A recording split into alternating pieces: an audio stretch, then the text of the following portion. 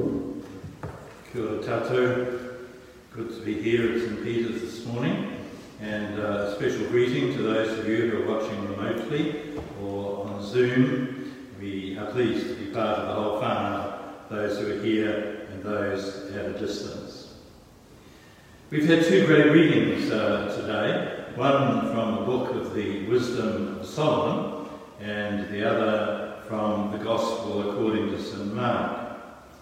The book, The Wisdom of Solomon, is part of a section of not quite scripture which is called the Apocrypha. Apocrypha is Greek for hidden. And there are about 12 books in the Apocrypha, ones which are considered not quite authentic enough to be part of the Old Testament, which we refer to today as the First Testament or the Hebrew Scriptures, or of the New. And so they're incorporated there, and you may find, if you look at your Bibles at home, that the books of the Apocrypha are in there, but they may not be. They generally aren't printed in the Bible. But if you can find, if you do have it, then you can read such wonderful stories, like the story of Bel and the dragon. Bel, B-E-L, was the god in Persia. And King Cyrus used to worship this god, even though it was made of stone and metal. And every evening the priests of Bel would come. It's a great detective story. And they would lay food offerings, quite extensive ones, at the foot of Bel. And the sanctuary would be sealed. And then in the morning, the king would come and he'd see the food had all gone, and he would know, my Bel is a living God. But Daniel, the prophet, had different ideas about that. He didn't think something was quite right here. It's a great detective story. And so what he did one night, after the food had been made, he scattered ashes all around on the floor.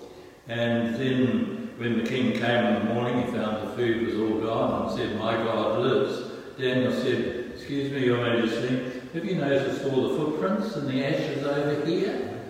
And it turned out that the priests and families of Bel, coming in by a secret passage at night, taking the food away for themselves. And so Daniel was triumphant, able to establish the authenticity of the living God and discredit Bel, the Persian worship idol. Well, that's a long account of one of the books in the Bible, Bel and the dragon from the Apocrypha. And another one worth commenting on, much more significant, the Maccabees, Maccabees 1 and Maccabees 2. The Maccabees family in the 2nd century BCE, they were being repressed by the Seleucids, and the Seleucids repressed their religion, and so Judas Maccabeus and his family mounted a revolution and a rebellion, and they went into battle against the Seleucids. And one of the weapons of war that the Seleucids had were huge elephants, and they would come in riding on their elephants. But Judas Maccabeus, who became a great hero, used to love this reading in chapel at Theological College, come in with his spear one day, and he jabbed an elephant up right through its stomach, and the elephant killed, it died, and collapsed on top of Judas, who actually died also. So he actually became a great martyr in the leading of the Jewish rebellion against the Seleucid Empire. Well, that's all a rather long bypass really about some of the books in the Apocrypha, but there's good stuff there, making some good points. So coming back to the Wisdom of Solomon, which was also, as I said, part of the Apocrypha, it was probably written in the 1st century BCE by a Hellenistic Jew, and he lived probably in Alexandria, this is what the scholars are able to tell us. And the book of the Wisdom of Solomon, it's actually connected with what's known in the Old Testament as the wisdom literature. 3 books principally, Proverbs, Job, and Ecclesiastes. And so the wisdom of Solomon has similarities. And Solomon is not mentioned in the book. So you have to ask, why is it called the wisdom of Solomon? Because in the middle of the book, including the reading that we had today, there are words about the nature of wisdom which are very similar to the words you remember in 1 Kings chapter 3, when Solomon first became king, as a young king of Israel, and he prayed to God not for wealth or influence or power or might or anything like that. He prayed that he might have wisdom to govern the people wisely. And so there are reminiscences of that you find in the book, The Wisdom of Solomon, and why it takes his name. And when we think about wisdom, there are different ways you can think about it. There are just three in particular.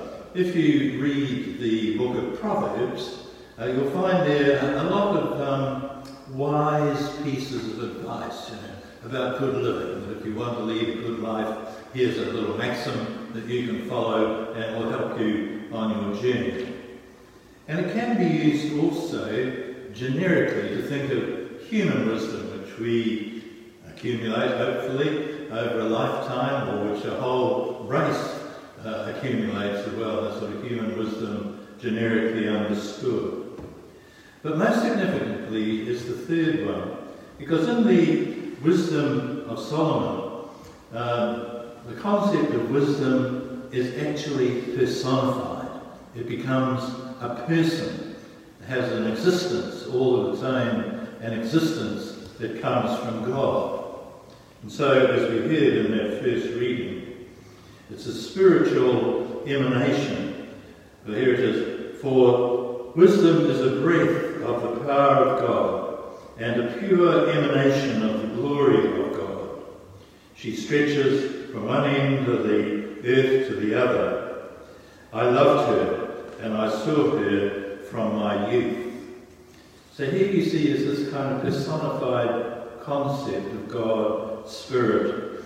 And we can dig even deeper on this, because if you go back to the book of Proverbs, you'll find there in chapter 8 a whole series of verses that actually talk about wisdom as being right there with God at the beginning.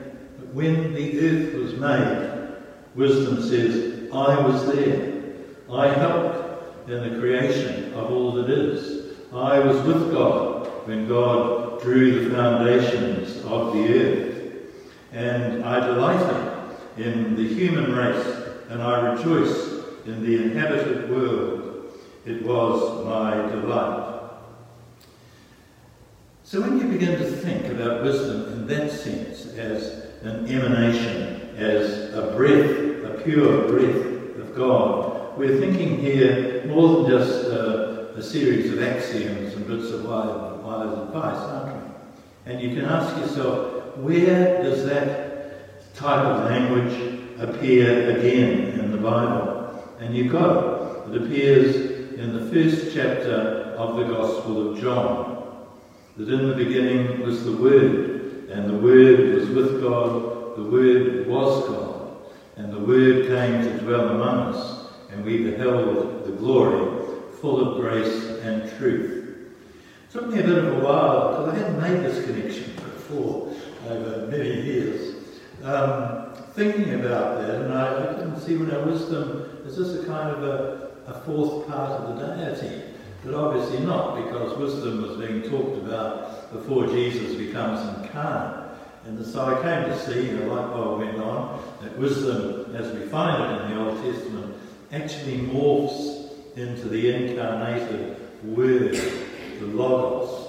And so it's really a pre-runner, a forerunner in people's thinking in pre-New Testament times, in pre-Christian times, of this essential breath of God, which is there and which enlightens our life. And we need to be able to breathe of it deeply, so that the wisdom is not just reading a few things in a book, it's a good idea, it's actually something that shapes and fills the whole of our life, so that our lives become changed by the inbreathing of wisdom, by the inbreathing of the Spirit of God as revealed in Jesus Christ.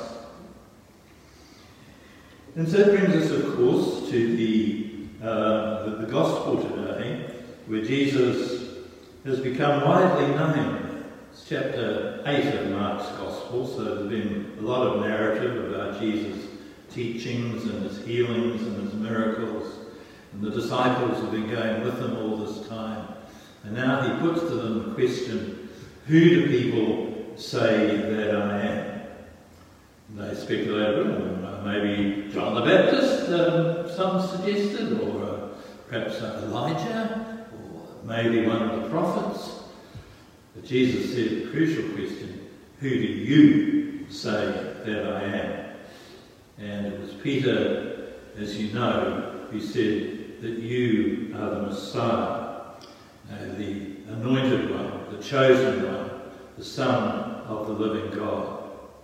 And I always find the parallel where that same question is put to the disciples in John chapter 6.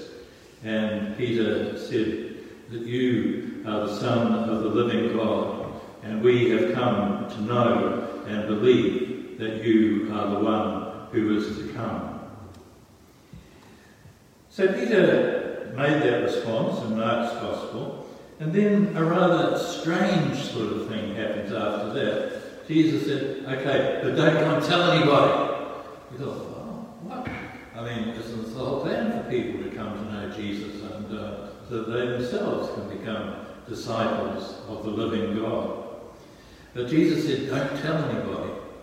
And scholars call this, this dynamic the messianic secret. Keep secret about the Messiah. Now, why on earth would Jesus want to keep his messiahship secret? Isn't that the whole part of his purpose, that people may know that? And the reason is because it can have a very superficial response. Like when he heals somebody, oh, it must be the Messiah, we'll come and get some healing for all our ailments that we've got. Not touching the depth of who Jesus actually was. Or when we read of the temptations of Jesus, the devil saying to Jesus, jump off the temple and God will save you, or turn this stone into bread and it will be a miracle, or I can give you all the power of the world, it will all be yours. Temptations which Jesus rejected because it was really just a bunch of cheap tricks. And he hadn't come to do cheap tricks, and he had actually come to reveal the power of the living God. So the messianic secret was really to make sure that people were focusing on the real centre of who the person of Jesus was, coming to know God, breathing in the wisdom, breathing in the Spirit. Now, some of you will know the writings of a Franciscan priest in America, Richard Rohr, R-O-H-R. He's globally known and writes books of devotion and insights. And one of his books that I was looking at recently is called Falling Upward. Interesting title. And in the book he talks about the two journeys in life. So the first journey is a journey which we all start off in. We go to school, we get educated, we're on about getting a job, maybe we're raising a family, we're beginning to establish ourselves, find a position, perhaps becoming a bit of power and influence and affluence, that sort of thing. It's a very well-known pattern, which is pretty generic in the way we go about life. But the second journey, which Richard Rohr writes about, is the journey of knowing that there is actually more to it than just those superficial things. That the second journey is when we come to inhale the wisdom, inhale the Spirit, we begin to see that life is essentially about things like truth and justice and compassion and loving God and loving others. And he points out, that these are not sequential things. You don't do the first part of your life and then you switch to the second. The second, actually, if you're on the case, informs the first. So that as we go about that first journey in life, we're allowed to be illuminated, shaped, changed by the wisdom of the second journey, that higher wisdom which we come from God. So important that we actually discover that. And as the first reading said today, I discovered it as a young man and I followed it, says the writer. And Jackie and I have a friend who retired now, but for many years she was a vocational counsellor. And she said one of the things she often used to find was that people would come to her in their 50s. And they'd had a very successful life, they'd been brilliant scholars, they'd latched into good jobs, they'd risen up hierarchies, they'd got huge salaries and influence. But now at 50, they were beginning to think, what really was that all about? Because there's something here that I'm missing in the way I'm living my life. And this really is about the journey, as you said. That there's nothing wrong in the first journey, but the first journey can be so much more significant if we allow, as I said, to be shaped by the insights of the second. And I think the saddest thing, as our friend used to find in her counselling, was that people could come to the middle of their life and feel that they hadn't found the things which were ultimately important. And hopefully she was able to help them set on that second journey in the years they had left and find out that there were bigger things than what they had been on about, important as though those had been. So I think that's really what the Gospel's about today, what wisdom is about today, allowing our life to be shaped by the second journey. And it's not all a walk in the park. There is a cost in discipleship. And I'll just conclude on that with the concluding words from the Gospel today, where Jesus said to his disciples, "Whoever wants to be my disciple must deny themselves, take up their cross and follow me. For whoever wants to save their life will lose it, but whoever loses their life for my sake and for the gospel will save it. For what good is it for someone to gain the whole world and yet to forfeit their own soul?" In Jesus' name, amen.